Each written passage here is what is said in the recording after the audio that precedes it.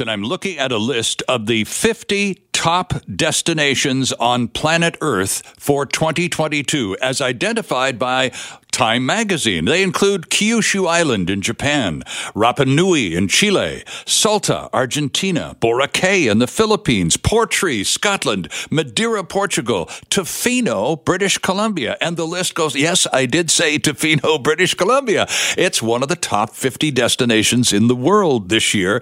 Samantha Hackett joins us she's in Qualicum this morning, but Samantha is the general manager of the Long Beach Lodge Resort, very much a part of what Tofino is all about. Samantha, good morning, and I suppose we should add congratulations.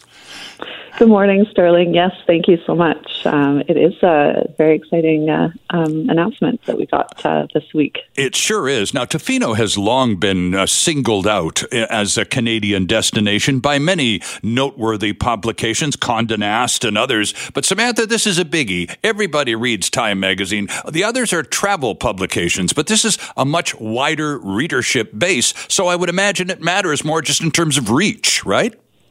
Exactly. And I mean, especially just being such a small town, as the Time Magazine notes, a tiny town, we're just honored to be included with such a prestigious list of destinations.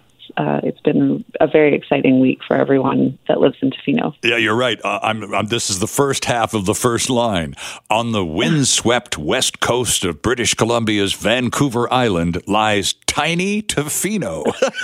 And then it goes on and on. They're not shy about the size of the town. Samantha, it is tiny. And yet, even during COVID, it can so easily become overwhelmed.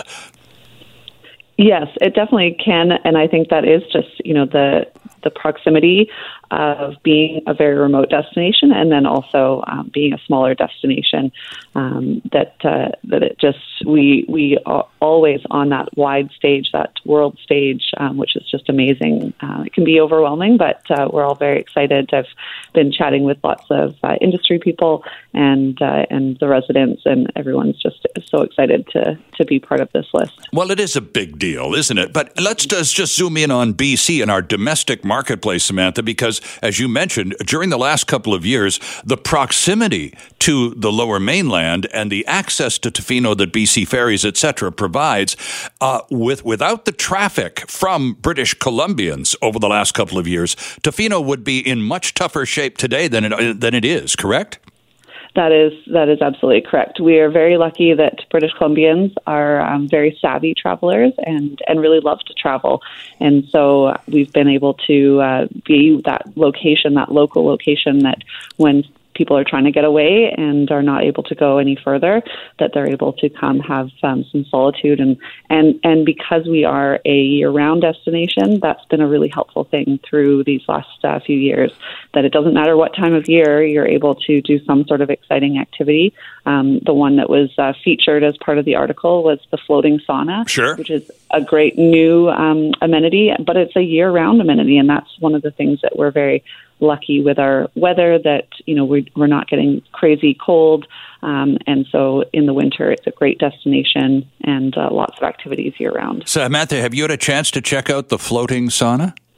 I have actually had the pleasure to go out there twice. I went out there the first time and had such a great time that I booked with some friends to go back. It's an amazing location, an amazing amenity, and just a very special place that has been created out there. And, the other part about Tofino that is so attractive to so many people is the fact that so much of it is national park. There's just so much open territory there. Now, it's managed. We have park rangers and that sort of thing. It's not a Wild West show, but it's also really open country that's very inviting that way because there's so much room.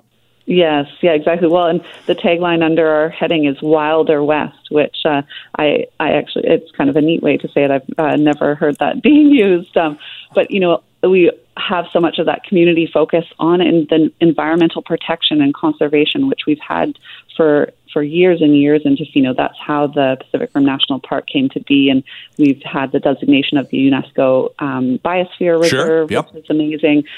So, ensuring that not just the residents, but also our visitors live sustainably within the community and our surrounding areas, is really important, and that's how we're able to then share the area and what draws people back to the area. Samantha, in a typical year, not a pandemic year, and we've been lucky, as you've just discussed, that you've had the support of so many British Columbians to get you through this rough patch of the last couple of years. But in a typical year, and we do remember what they were like, I hope, what percentage of business in Tofino would be international versus British Columbia generated? Well, that's actually the interesting thing. Although we had a lot of international guests years previous, we didn't rely solely on international. As I sort of mentioned, British Columbians, are great travelers, and so we've always had a really great market locally. And so, it's less than 50% internationally. Some different properties or different aspects of our community do rely on international guests more, depending on the amenities and accommodation. But some don't see very many international guests at all. So it's been something that has been an adjustment. But this year we've slowly had an international guest come back, and so it hasn't been too much of a hit for anyone in the community. It doesn't hurt either that it's one of the few places in the entire country where a person can go and sign up for surfing lessons, does it?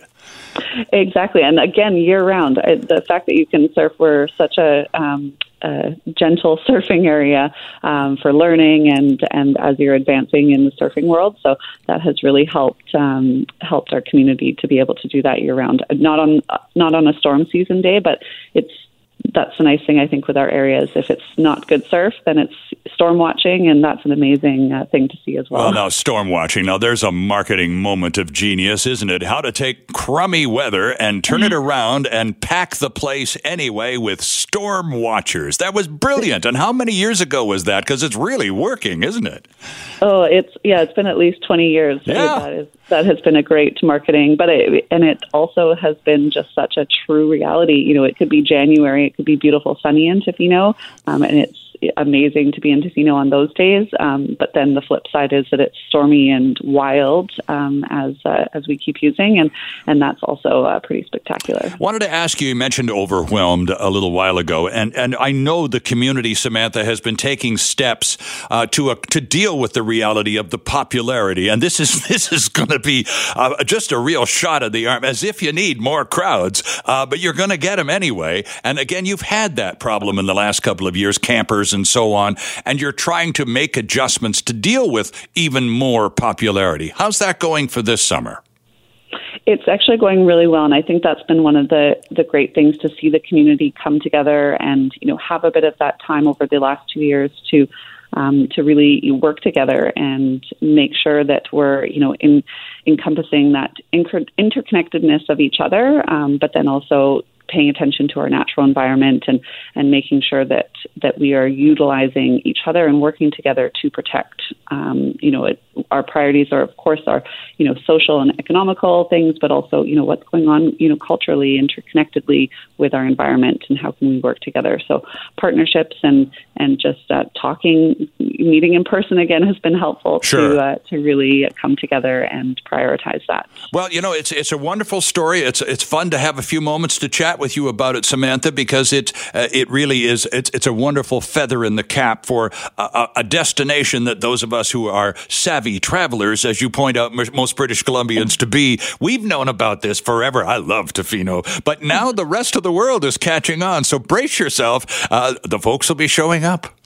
Yes, amazing. Thank you so much. And it's a win for, British Columbia as well. That's the neat thing. It doesn't say Canada on the listing. It's Tofino, British Columbia, which I think is a testament to all the amazing locations in British Columbia as well. Well, congratulations to you and all involved in making Tofino one of the top 50 destinations on planet Earth. Samantha Hackett, we appreciate this. Have a great weekend.